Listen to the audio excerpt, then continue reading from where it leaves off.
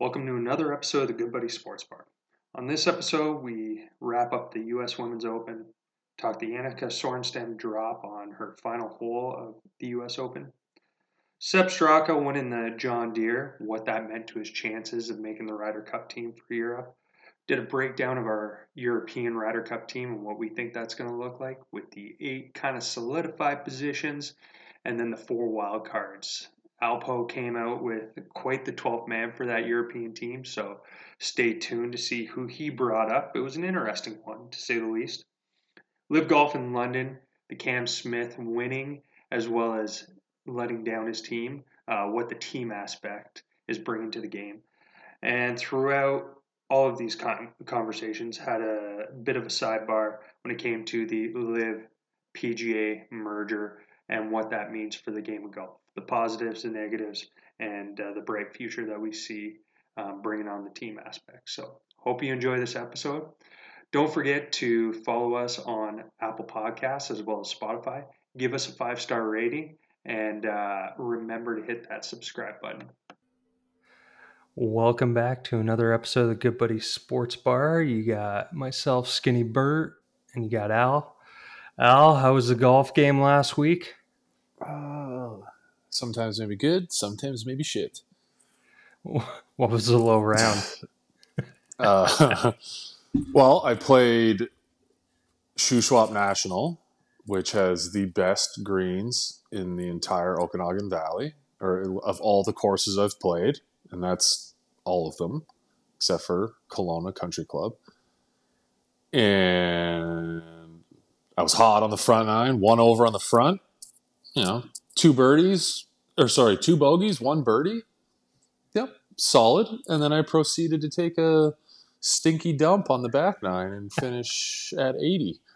So we need to go back and play there again.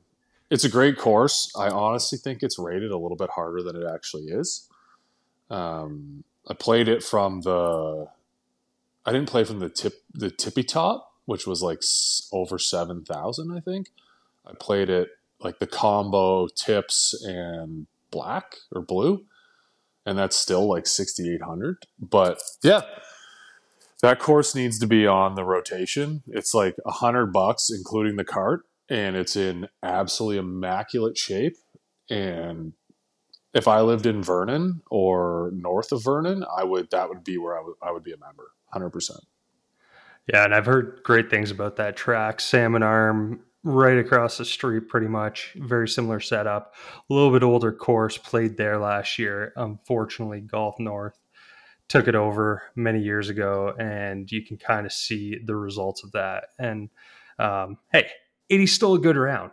Anytime you can keep it single digits over par, not a bad day. So I wouldn't be too upset. Not a bad day. Yeah. Salmon Arm. I mean, Salmon Arm was the absolute gem of the Okanagan forever. It's like a perfect old course. Everything about it was just great. I haven't played it since it was bought out, so I don't know. But from what I hear, the members there moved to Shuswap National, and I don't blame them because that course is. I'm raving about it, and there's better.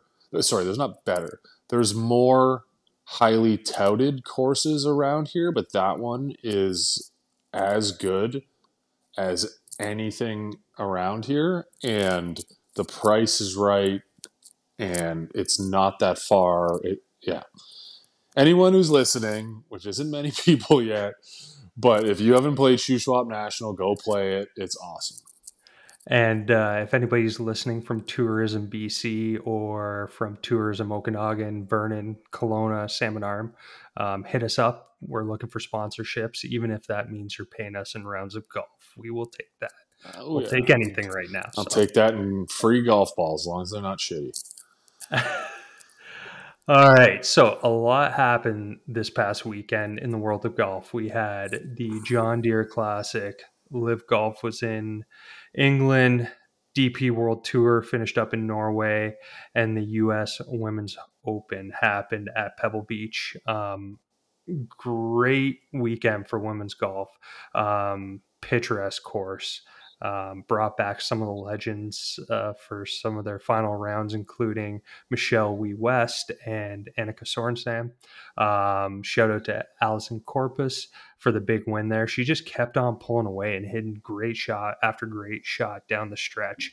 Like she said in an interview that I listened to today, just grinding out US Open pars down the stretch. And that's really what you got to do. In a US Open, par is great. And she put in the work early to get ahead of the rest of the field. Charlie Hall on the 18th hole, loved her mindset, just getting after it and saying, screw it. We are, at the time, she thought she was 3 back. We got to get an eagle here, hope for a bogey. But shy kids don't get the candy in the end. So love that mentality there. But there was a couple of things that happened, a couple of rulings throughout the course of the weekend. One of which was with Annika Sorenstam. Not sure if you saw what happened with the drop on 18 for her. No, I didn't. I heard everyone like, well, I mean, the internet was buzzing, but I didn't really see what happened. Yeah. So at first, I was getting on her, and she kind of had a Karen moment. From my perspective, how I looked at it. So what happened there? She hits her tee shot, and when you look at it from the shot tracker, it just traced on the out of bounds line on the wrong side, on the left side of out of bounds, all the way. She was asking for a drop at probably 250 yards out, but in reality, she should have been taking her drop 10 feet in front of her on that tee block because that's where it crossed the hazard. She goes ahead and she calls in for another official for another ruling. So in essence, hey, can I talk to your manager? So that's where the Karen moment came in, and trying to bully the rules official into giving her the drop that she wanted. So it was kind of a Wasn't she ridiculous like moment. double digits over par? Yeah, at that point she was either 13 or 14. She ended up 14 over par. Wasn't going to make the cut, and just not a great display on your way out. Like, just finish up the last hole, get out, and it's not going to change your day.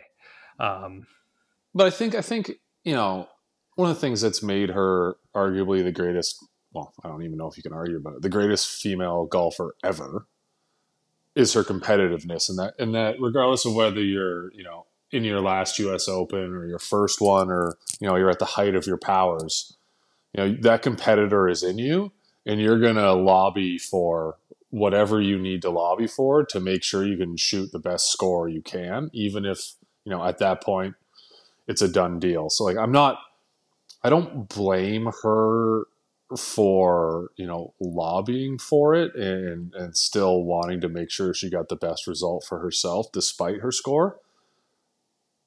But there's a line there, and yeah, okay, so you're I've come plus off. 40.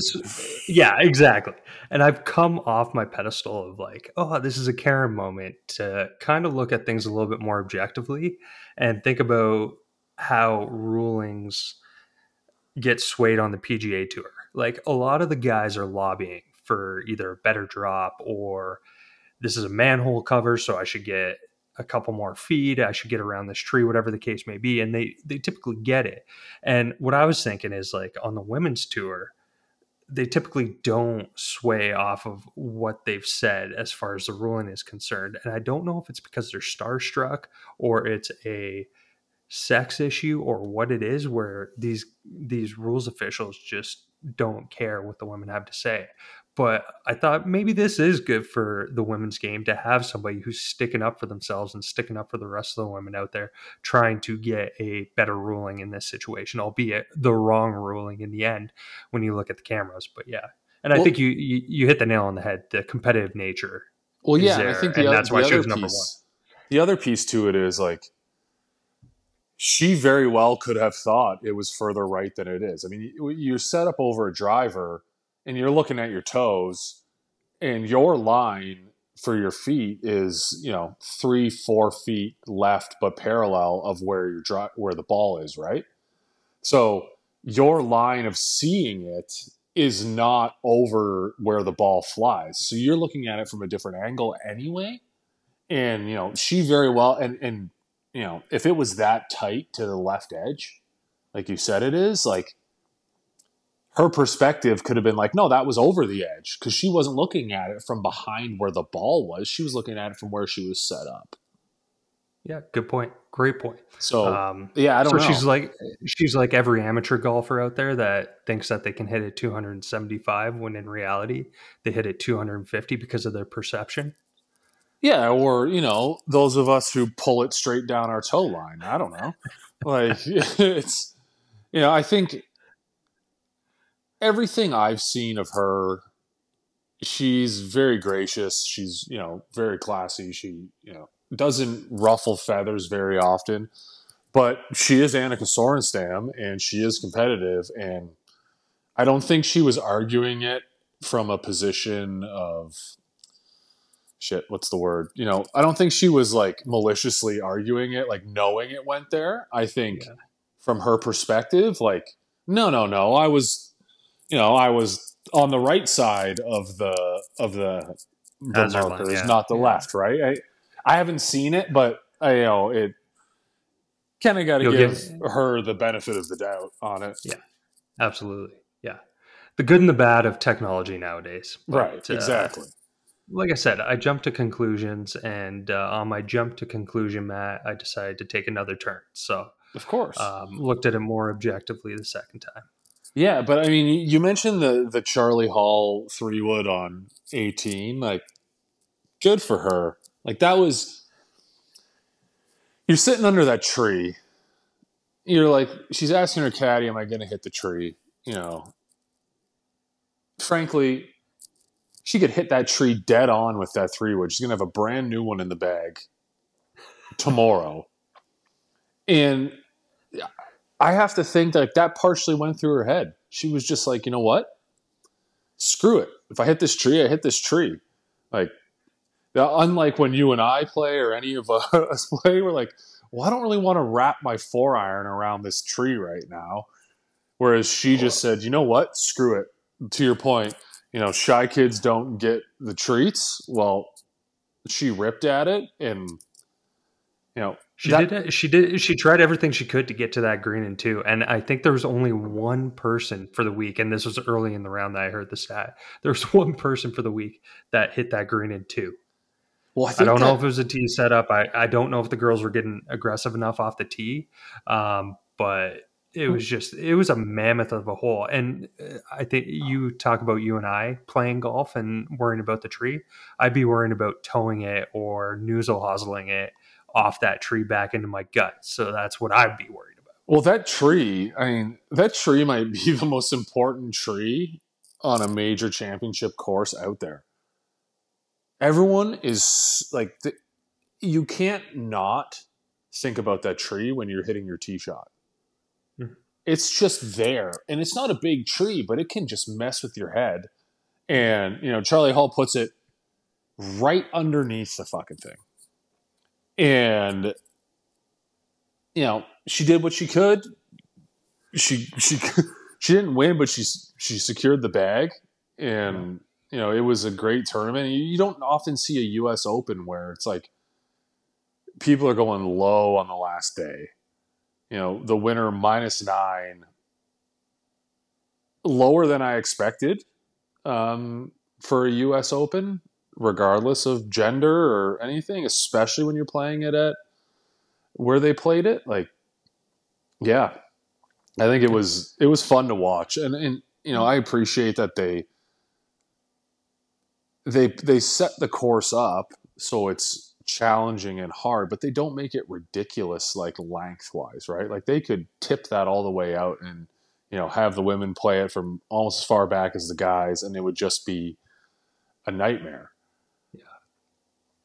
Yeah, no, I think it was a good test of golf. Like getting to that -8 to 10 range is a good test of golf. And like, there's still only a handful of players under par. I believe I'm just going to double check, but I believe it was 10. Yeah, it was 8 players under par there for the week. So they did everything that they had to do. It wasn't unplayable. Course still looked like it had a little bit left to give in it at the end of the week. They didn't dry it out to the point of the greens and the POA getting all funky and like purple colored, but no, it was definitely fun to watch. Well, even the top three, like the top three are the only ones that shot Under par for the day, pretty much. every day, right? Like you go to the T4 Bailey Tardy or NASA Hadeoka, like they shot -3, which means one of the days they didn't shoot under par. And that's it. Have you been working on that last name all day or what? No, I just winged it. Actually, do you know that she's actually named after NASA, like the No. space agency? Yeah, No. yeah. I saw this thing when I was watching it. They said her mom loved that, and that's what they named her. And her dog's name's Apollo. But like, I digress. But really, the top three are the only ones that shot under par every day.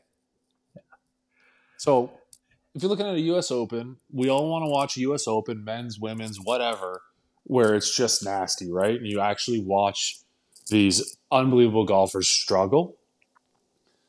It didn't look like too many people were struggling in that, but then you look at the scores and you're like, it was that was a serious test of golf. Yeah. They weren't struggling to the point of like it looked ridiculous, but trying to get out of that rough was a chore. Seeing some of the places, and I think part of it is the venue that they're playing in and the mental aspect of it, just pulling shots left and right into positions that folks have never seen before on that course. Yeah. Was something.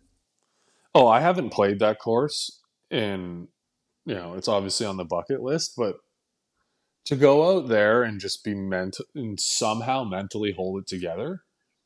Like I would be looking at don't hit it left and it would go freaking right, or don't hit it left and you would just snap. Like the fact that any of these professional golfers can get around there and not succumb just to the lore and the ambiance, if you will, of Pebble Beach is such. There's so much credit to them for that. Yeah. So we'll hop over to the PGA. Sepp Straka ends up locking up the John Deere. Listening to an interview that he had today, at one point on Thursday, he didn't even think he was going to make the cut. Struggling to make putts. His putting coach gave him a shout, told him that his toe is a little too high, get over top of the ball a little bit more. And funny enough, it's the same thing that I struggle with. So I'm going to have to keep that in mind moving forward. Maybe I can get his coach to help me out. But goes low on 59 watch after shooting 28 on the front side. Does pull it into the water on 18 and reminds me of when I'm playing my matches with Mesha at West Haven because there's water on 18, and I remind him every time, don't worry, I'm up on you, but there is water on 18, so there's always a chance. I think for him, not only was it a big weekend when it came to winning a golf tournament, but a huge weekend when it comes to his Ryder Cup chances. Yeah, I was watching the end. I mean, he had like a 4-stroke lead going into 18. And as soon as he finished at -21, I was worried for him with the two guys at -19 coming in after. Like there's a par 5 and like, a scoreable par 4. I was convinced that it was going to at least a playoff. But even just like looking, so the top three, right? Sepp Straka, Brandon Todd, Smalley. Brendan Todd shoots 66, 65, 66, 68. That is a solid 4 days. Smalley shoots 66, 70, 62, and a 67, right? So, solid 4 days. Straka shot a 73 in the first round. That's what I'm saying. The putter was not working for him at all, and he fully admits that. He was almost packed in on Thursday. Like the only guy, to go to his next stop. The only guy in the top 5, or let's say top 4, but Shank and Aberg were tied for 4. But the closest guy to him was Aberg, who shot a 68 in the first round. So the guy who won it was 5 strokes worse than all 5 of those guys. after and day one. after day one. And then he shoots 10 strokes better the next day. Yeah. And it's funny. Okay, so you bring up Aberg. Watching him last weekend, Jeez Louise. he can, both of them, can get on fire in a hurry. And I think Aberg more so. I'm looking at him as a captain's pick. He's not on any of the rankings very high, but the way that he's played so far in this rookie season, um, there's no ways that I think they can keep him off of that European team just to get some of the new young guys some experience, because they really were top heavy at Whistling Straits, and it almost seemed like the swan song for guys like Casey, Westwood. At that time, you kind of thought Rosie, a couple of other guys, but like now some of that older generations out. I guess Sergio was also on that team, so some of those guys are not going to be making an appearance again. Um, some of them because they're on the live, and the way that the DP World Tour works, they all gave up their cards there, so they can't be playing on the Ryder Cup team. But um, I think that's a separate discussion. yeah, we can get But into that. We going, got plenty of time. Yeah, yeah, but I mean, going back to Aberg, you know, the U.S. team historically, you know, they've been the bombers, right? Like when the U.S. team's hosting it, they set the course up so they can just all hit bombs and you know, wedge it in, all that. And then you get to Europe, and then when Europe sets it up, it's a little bit more target golf, it's a little bit more penal, you know, position golf. I would love for Aberg to make it and have a Rory Aberg pairing. Just these two yeah. European dudes that just demolish driver and can just get around any course they want. Now, you bring up a great point. It's kind of a flipping of the script when it comes to these two rosters. Right. I'm looking at the roster right now. So it's going to be Rombo, Rory, Hovland, Hatton, Fitzpatrick. You got to think Fleetwood and Rosie are kind of locks in there. Lowry, because he's a great locker room guy. Everybody loves Lowry. So he's going to make it. So those are kind of like the 8 guys that you're looking at, or 7 guys that you're looking at that are locks. Of those, you got Rahm, McIlroy, Hovland, and if Aberg makes the team, you got 4 guys who hit a country mile. Yeah. So you got the longness on the European team, and on the American team, you're losing some of that because you don't have the DJ on the team. Bryson's not on the team, and Bryson went out there at Whistling Straits, drove the first hole, and we played that first hole quite a few times, probably over a dozen times between the two of us. Mm-hmm. It's unfathomable that you can drive that from the back tees. I played it 2 weeks after the actual Ryder Cup. I don't know how he did it. Like they were still taking down the stands when I was there, and it was amazing because you get to walk through the tunnel, and then we're standing where he hit it from, and the fact that he put it anywhere remotely close to that green is absolutely mind blowing. Now going back to the European team, like, did you say Hatton too? Yeah. Okay. Tyrrell. Like, I feel like Hatton is the wild card on the British or on the European team. He could be, if you get him in a good Hatton spot where he's playing well and he's not tossing the club, he could be as hot as anybody in the world. He's almost like, you know, like everyone hates Patrick Reed, but they still call him Captain America at the Ryder Cup. Yeah. I feel like that's Hatton on the European team. Yeah. He's the energy guy that's going to come out. You know what he is? He's essentially the replacement for Ian Poulter. That's a good comparison. On that European team. You know, he's very emotional player. Very emotional. He's going to play his game. He's going to get pissed. He's going to chuck clubs, which we all love. But if he gets on, you're screwed. Like, he's going to win. Yeah. If he finds the groove. Yeah. And that could get scary for the US team. And right. like, you pair him with a level-headed Fitzpatrick, Right. even a Fleetwood who can feed into that and like get a guy going like that, it like him and Molinari got last time they were in Europe. There's some good pairings here that could happen, and I kind of like what the Europeans got going on from a team perspective.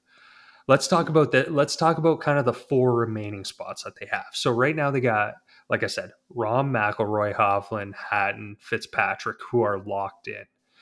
Then you got, I'm guessing, and again, Fleetwood, Rosie, Lowry. So that takes us to the 8 guys that I think are kind of locks.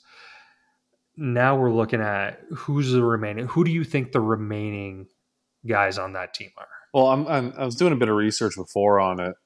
There's a guy, German dude named Yannick Paul, is 3rd on the European points list. He's got like 3 top 5s already this year.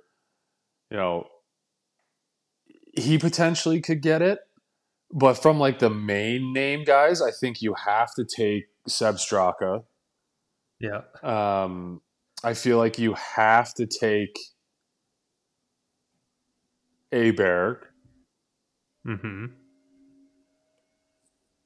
But then you're like, you've got. So I think, just to jump in, Yeah. I think those two are dead on. Like they're playing on the greatest tour in the world. They're showing results. So those 2 guys I think are going to be on the team. So I think like 10 spots are kind of locked up, unless the only one that I see bumping off. So I think right now 9 spots are locked up. Straka's going to be on the team. Aberg's kind of a wild card at this point. If he can keep up this form, he's in there. So like the British Open could be a huge week for him when it comes to Agreed. getting on to that European even the team. Scottish Open, right? Like, Yeah. The next 2 weeks Yeah. are going to be big. Then I think, looking from kind of the way that these guys have performed historically on the European Tour, I think Rasmus Højgaard and Adrian Morin are going to be on the team, because I think Adrian's going to take over Yannick in the points over the next few weeks, and then Rasmus is just playing better golf than Yannick is at this point. So yeah, those are my 4. Yeah, well, what about Paddy? Like Harrington had a good showing at the U.S. Open. Like, maybe I wouldn't be mad at it. Like I think that could be an interesting play. Like you got him, or like you got like Alex Noren, Victor Perez, Seamus Power. There's the only reason why I think that you kind of look at Adrian Morin and Rasmus is because they're both European guys. They're very solid over on that tour. Yep. And I think they'd rather go in that route than having like a Seamus Power or something like that. Paddy's an interesting one. I'll give you that. Food for thought. So you putting Paddy in on for your 12th spot? I have him penciled in. Okay. But he's playing in the British Open, so he's got an opportunity, and I think he's also playing this week. Yeah, I mean, he just keeps doing it. But like, even you got like Francesco Molinari, maybe. I'm going to disagree with that one. His form has not been good enough to warrant. What about a Sergio? He can't because he's Liv, right? Well, so it's a totally different situation. Well, yeah, I think that's the other piece is like, do they take a different stance? And it's like European-born players versus American-born players for the Ryder Cup, especially with everything that's going on, because that would throw this like a gigantic wrench into it.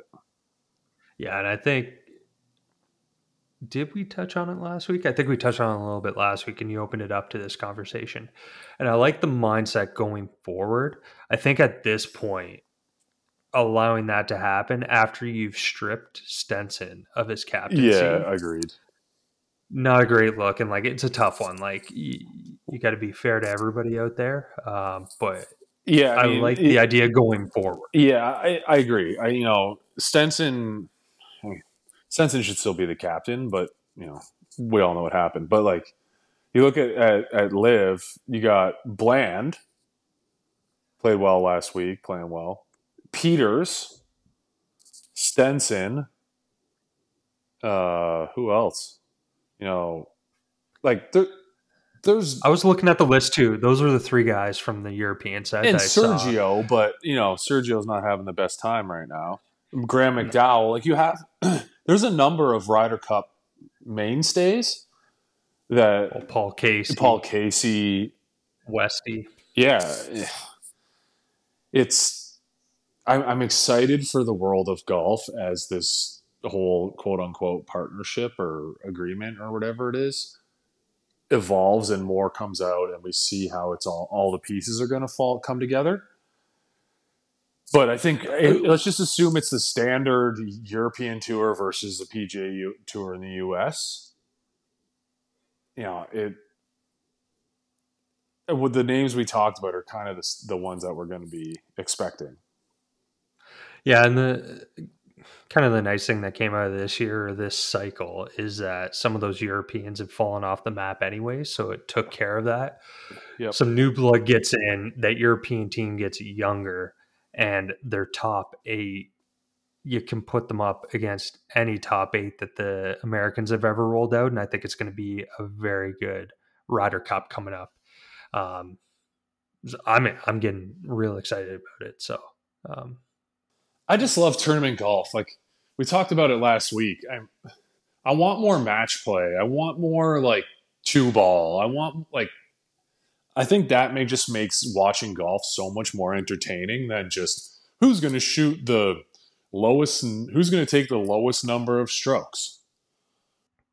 Yeah, and you kind of used some wrestling terminology last week that I think is perfect for what it could create in the team situation. And this kind of rolls into our next topic really well, but creating the animosity between two players or two teams like they do in professional sports so well. The reason why you tune in is because you want to see those two rivals that love to beat each other's brains in. I got kind of excited when you had the grouping that was, and I can't remember the two European or the two British in the group, but it was Poulter, Patrick Reed, and I believe it was Westwood in that grouping. And the crowd was getting behind it. And those are the sorts of things I think we could look at going forward from a team aspect and from a match play aspect. You get Pat Reed versus Aneem Poulter. You got Captain America when they're in the U.S. You got Mr. England on the other side of the pond going head to head all the time. And one's the hero, one's the heel. And you can really create some animosity amongst the fans. And it's kind of that Jeff Gordon, Dale Earnhardt situation. Like everybody needs a hero, everybody needs a villain or a heel to cheer against. Absolutely. I think that's how you make money. Everyone, Man U versus Chelsea, there are generations of people who have grown up hating Manchester United. You know what I mean? And I don't know. I'm excited because the team aspect's amazing, but I definitely want more match play. Yeah, I want to see Cam Smith go straight up head to head with insert name here, right? Like the beauty of match play is almost like Charlie Hull on 18. Like, well, I guess I'm ripping 3-wood at this because I have to. Yep. And it goes. Yeah, I don't know. I think it. You want to figure out who the best player in the world is.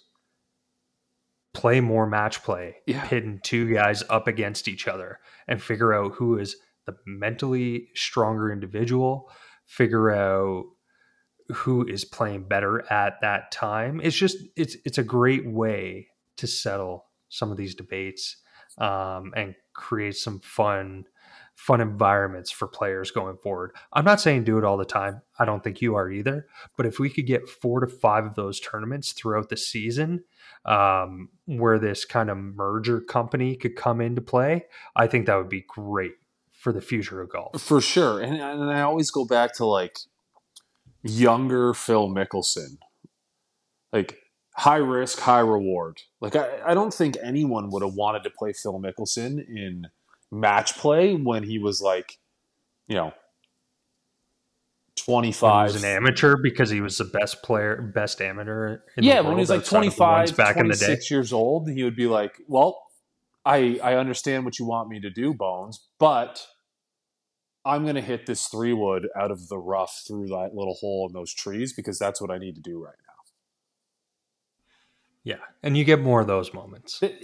You want more people. Man, is that Instagrammable? Like those moments are what people are talking about. This is the world we live in now. You want to bring in, you want attention, you want to drive sponsorships, you want to increase the money that you're bringing in. Make it more exciting. Give people to cheer for and people to hate. Give people just, I looked at my phone in the morning and I'm inundated with these ridiculous shots from the weekend. I mean, I love the NBA as much as anybody else. I love how it works. But when I turn on to watch the highlights, I don't necessarily care who beat who. I want to see something crazy happen. I want to see Vince Carter in his prime throw down a putback windmill just because he can. Yep. Prime through the legs. Let's enter. This is entertainment. People spend money on entertainment. Let's entertain them. Are you not entertained? Is this not why you are here? Exactly. You want more people? Like that goes to my ball roll back, my position on rolling the ball back or, that kind of thing. The purist in golf, yes, they want to see golf played, quote unquote, the right way. The average person wants to see people smash driver and stick wedges to 1 foot. And you can see why Liv is becoming more and more appealing because they're doing a lot of the things that our generation and younger, even more so, want to see. And they're really capturing that 18 to 30 something young professional looking for something that's a little bit more high energy, quick pace. You watch it on TV, you get your dopamine dump, right, and you can move on with life in 4 hours. I even think about it. Like when my dad was here and we were playing the Rise, and he's used to a course that everything's out in front of him, right? He knows where he's going to hit it, this and that. And he doesn't necessarily want to listen to me when we're playing. And I'm like, no, you need to hit it over this corner. His response was, well, you guys play a different game than I do. Mm-hmm. And it's like, okay, yes, like the younger generation, it would take a little bit more risks with stuff. But, in that situation, it was like, no, Dad, like that's the right line is that one, regardless of whether you think I'm just hitting it into the bushes or not. And I think to get people going, golf's had a resurgence since COVID. You see all the guys on YouTube playing. People want to be entertained by golf. And if that means that you have to set a course up or you have to be a certain way or you have to play a certain course where the line is not one that anyone in their right mind sees, then that's the way you need to do it. Like Bryson is a perfect example of that. There are times, I remember when he was in that bulking stage where he was trying to hit it 400 miles every time he swung. And there were courses he played where even the announcers were like, not sure what line he's taking here. And then he would just blast it over some freaking corner and be in the middle of the fairway, a line that no one has ever taken. Like that's what people want to see. They want to see the entertainment factor. Yeah, it was like when he rolls into the Masters and he tells everybody that bunker on 18, yeah, that's not really in play for me. I'm just going to blast it right past that, and then I'm going to have a better angle into that green. Yeah, like just make it more fun. Like golf has been this like stuffy game forever, and even the pros, they still have to wear freaking pants. Like why can't they just wear shorts? No one wants to wear pants when it's 30 degrees and 100% humidity outside. Like It's because it's their job. yeah, So dress like you're going to work. No, I'm joking. no, I get it, but like it needs to evolve, and golf needs to Yeah. evolve, and that's why I'm a big fan of Liv for everything they're doing. Is just they're making it more entertaining. And I was looking at this schedule, the next like little bit of Liv. They're playing the Greenbrier. Mm-hmm. Like that was a mainstay on the PGA Tour forever. Like, and then after that, they play Bedminster, which I actually have had the pleasure of playing, and it is everything you think it is. But like, We'll have to get an analysis the week of. well, Not right now. Not right now. This is the only thing I'll say about it. Say what you want about Donald Trump and his politics and all of that. This isn't a politics podcast. We're not going to get into it. His golf courses are phenomenal. And Bedminster is nothing short of that. The one thing about Bedminster that made me laugh, and I love it to this day, there's 2 courses there. And on the 18th hole of both courses, there's a yardage marker at the 45-yard mark. That is the presidential seal. Because he was the 45th president of the United States. It is freaking awesome. I loved it. It's great. But like the Live tournaments, they're playing courses that either were PGA courses or could be PGA courses. And like, why wouldn't you tune in? Why wouldn't you want to go to a Live event when you know, like, it's going to be a party, it's going to be fun, it's not kind of all prim and proper. Like, that's what we have Bluetooth in the cart. None of us tuck our shirts in anymore. We wear hoodies on the golf course. We're going out there to have fun with our friends. You want to grow the game, you need to make it more fun. And I think that's what Liv is doing. Yeah, they're making it more fun. And then something that I've been getting on as of recently when it comes to the PGA is they had all this talent for so many years that they locked within the 4 walls of the USA and never let these guys out, save for 1 or 2 events a year. They should have been parading them around the whole world, going to Australia, having a tournament there. They should have been going to Asia more often, even Europe, and teaming up with the DP World Tour. South America, which is underexposed to the game, and they're having a lot more young talent coming through South America and Central America. But I think for too many years, they locked up the talent. They didn't allow them to get out, and you had to come to the U.S. to play. And that's part of what Cam Smith's beef was. He watched Adam Scott for the last 20 years only be able to play in the U.S., come over, play maybe, I think it was the Melbourne Masters or something like that in Australia, and that was it for his whole year playing in Australia. So, yeah, I think there's been more opportunities to expand the game. And when we saw the reports last weekend of maybe some expansion into India, which is a huge market. I don't care what you say about like 100%. what the economics are within that country. There's a lot of headcount there.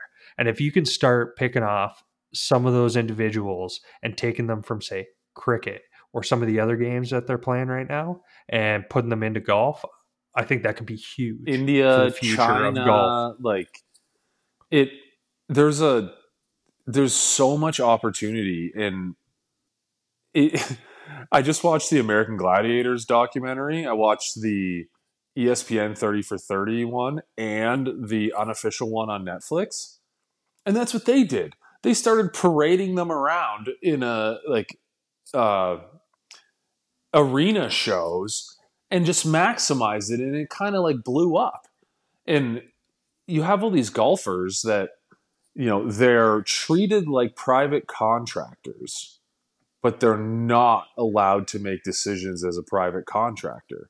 And that's why Liv started. And, they realize that. I think you want to grow the game, you need more people to see it, more people to be engaged in it, more people to be excited about it. And that's what Liv is doing. Like, you've got Greenbrier, you got Bedminster, you got Chicago, then you got Jeddah in Saudi Arabia. They just played in Spain. They just played in England. Well, not even Spain. They played Valderrama. Sorry, Valderrama. The crown jewel in the air. Yeah. Like have a PGA. And taking it to Miami for the closing. Yeah, I mean, it's find all of Golf Digest just listed the top 100 courses in the world. You should be having a tournament at every one of those. If you were the PGA Tour, you should have been years ago. Yeah. If you are the premier golf entity in the world, would you not want to take the premier players in the world and put them on all of the best courses? Yes, and this is where I made probably looks bad on me, but I made the comment when don't get our podcast canceled. We're gonna get it canceled today. But Jay Monahan put out a statement that he had the best doctors in the world working on him, so he was able to come back. Blah blah blah. So I asked, did they treat you for flat-footedness and greed? Because really, those have been the two calling cards for the PGA Tour over the last 2 decades. They've stayed stagnant and flat-footed when it came to A, expansion, B, making the game more accessible, and C, making the game more fun. And a lot of what you could have done with the game, we've already touched on: match play, team play, expanding the game around the globe, and making it more of a show than a tournament style stroke play event. So yeah, there's been a lot of opportunities for the PGA Tour over the years to expand their global presence, but they just haven't. Well, even the First Tee. The First Tee is a spectacular organization. Spectacular. Getting kids into golf, whether it's, economically disadvantaged areas or anything like that. Just an amazing organization pushing the game forward. The PGA should have been dumping 10 times the amount of money into that to grow the game.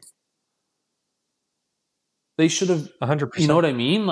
There's so many avenues there. The drive, chip, and putt. Yeah, that's great. But you watch a drive, chip, and putt. Those are all kids who are just very advantaged. Those kids have all the advantages. There should be, the First Tee should have been use your term, crown jewel. That should have been the crown jewel of the PGA, which, by the way, is a not-for-profit organization. Yeah. Yeah. So I was going to bring up Cam Smith winning. I love Cam Smith. The team event over at Liv being tight, and him still winning by 1 stroke, but that second to last putt that he had being worth a great deal to his teammates that he, in essence, let down on the 18th green. It's kind of like when we used to bet on Monday Night Football, hanging out at the old CPR Tavern, picking the over special to keep the game going as long as possible throughout the night. That's what the team event has kind of done to golf with these live events. It's kept the golf going, even if somebody's running away with it, even if somebody's got a 2-3 stroke lead on 18, they're still thinking about, all right, where's my team at? Yep. And how can I help better position my team? So it was kind of a cool thing to see, our first time kind of seeing the team event being decided in such a fashion where the winner may have lost the team event for his team. Yeah, it's a new wrinkle, right? It's a new wrinkle in a game that has been so individualized forever. And I'm looking at the scores, for the team event, like the Rippers, so Cam Smiths and those guys, they're the only ones that played consistently across 3 rounds. They were minus 13 after day 1, minus 10, minus 10. So minus 33. Man, Pat Perez just got on fire on Saturday and Sunday. He came in and he did his thing for the 4 aces. I was worried about Pat Perez. He cut that luscious lettuce he had, and I was worried. But like, you look at the aces; they were only minus 3 after day 1. I know. It's an back. amazing like. And in the Stingers, the team that got third, they were only minus 5 the first day. So I don't know, man. The team aspect. Old Charles Schwartzel really dragged them down. Yeah, for once, because he's been on Flago. Yeah. But yeah, I love the team. To your point, the fact that like Cam Smith's got a putt where we're so used to watching golf where it's like, all right, this putt's for to be the difference between a T3 and a solo second, and it's all about his bank account, right? And now. Mm-hmm. There's that other wrinkle where, okay, I'm going to make my $4 million, but if I make this putt, I'm still going to make $4 million. Plus, I'm going to make, my whole team's going to make another couple mil each, and I'm going to make an extra couple mil. So it's that aspect where they have. Yeah, not only that, but you're also playing for the full year Team Points Cup too. And I don't know, like I got to get more ingrained with Liv in the team aspect, but I know that there is a drop off point for some of the individual players. So like, do they do it like say the Premier League or any of the soccer clubs where it's like kind of relegation for a team or something like that, where the top 4 stay, bottom 4 fall off, sort of thing. Who knows? But yeah, that'd be. I mean, relegation for not only the team but also relegation for players. Like looking at the team standings, the Rippers are in 8th, and like the Aces are 168 points or 168 points. The closest team are Torque, and they're 129. Yeah. So like, I'm so into the team side of it. I'm so into the individual plus team side. I think it's.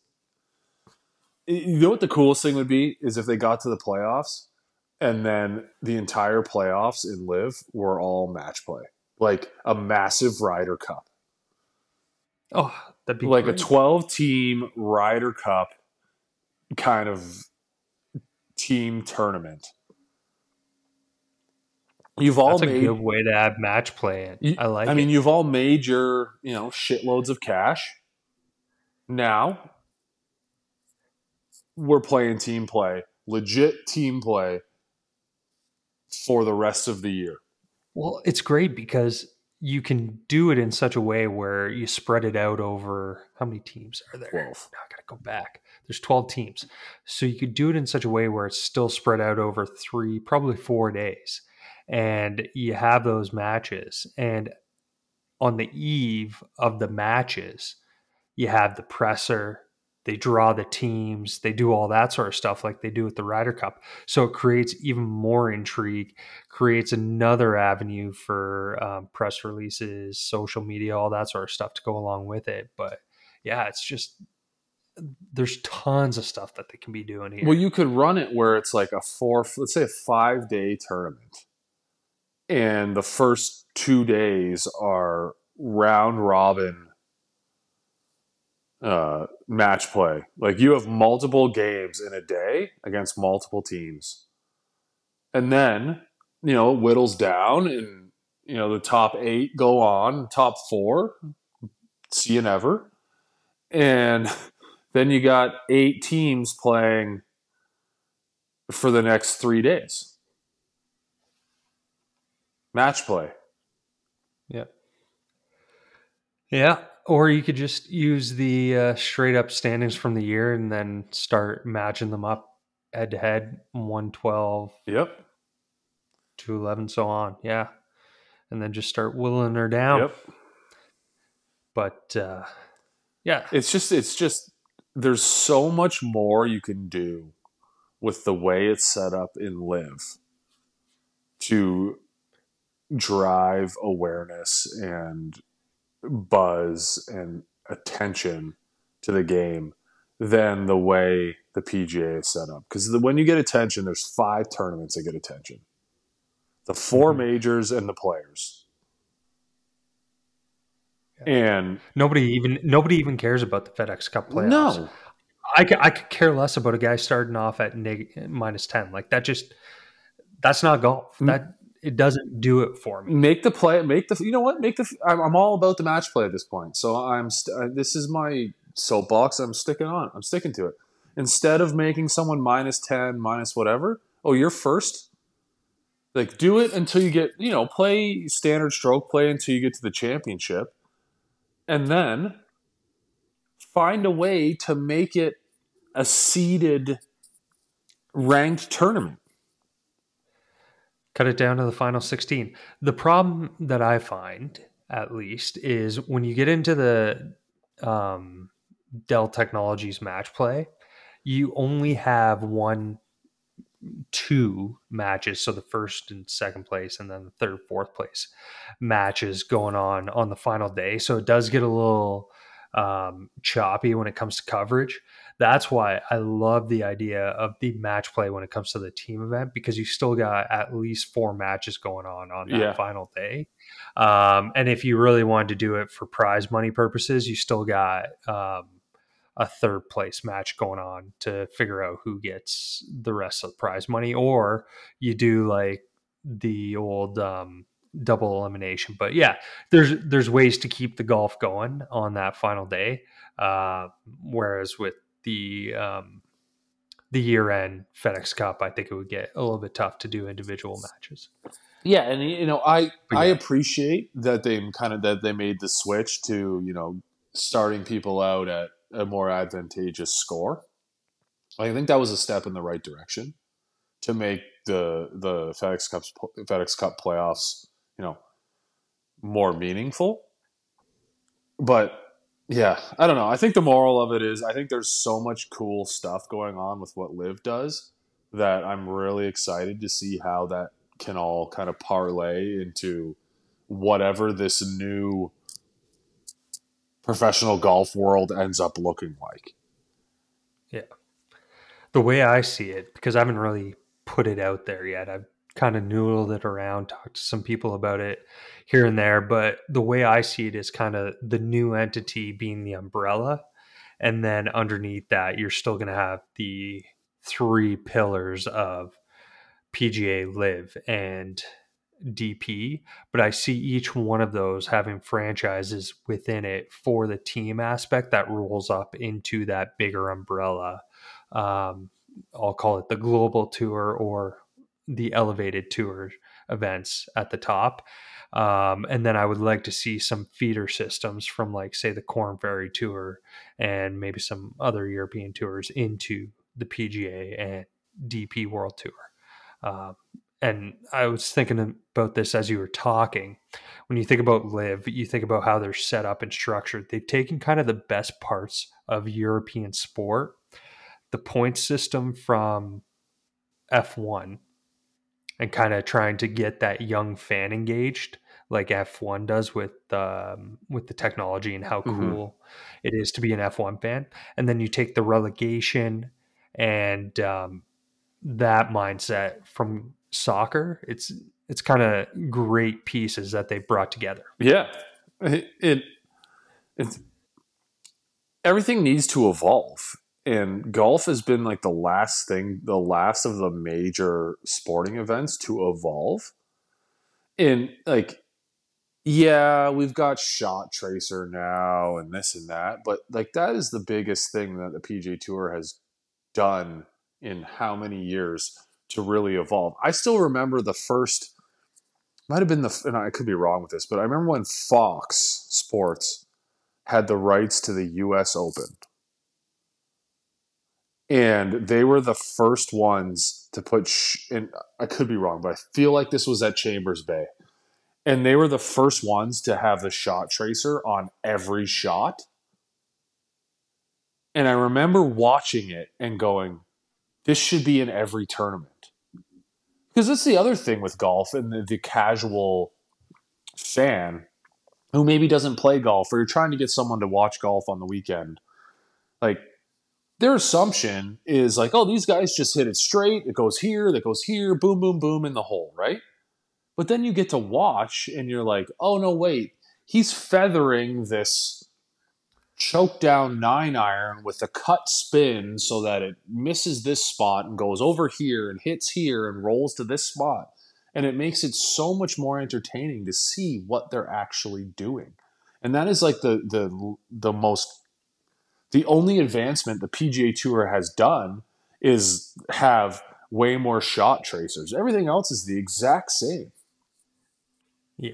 And that's why they got, I wrote this earlier in the week, but that's why they have that 40 plus crowd locked up, because they know what they're going to get every Saturday and Sunday, which is a nap on the couch between the hours of like 2 and 4. They can wake up for dinner. The best. And by 6 o'clock, the round is about to wrap up, so they can run back to the couch and see the rest of it.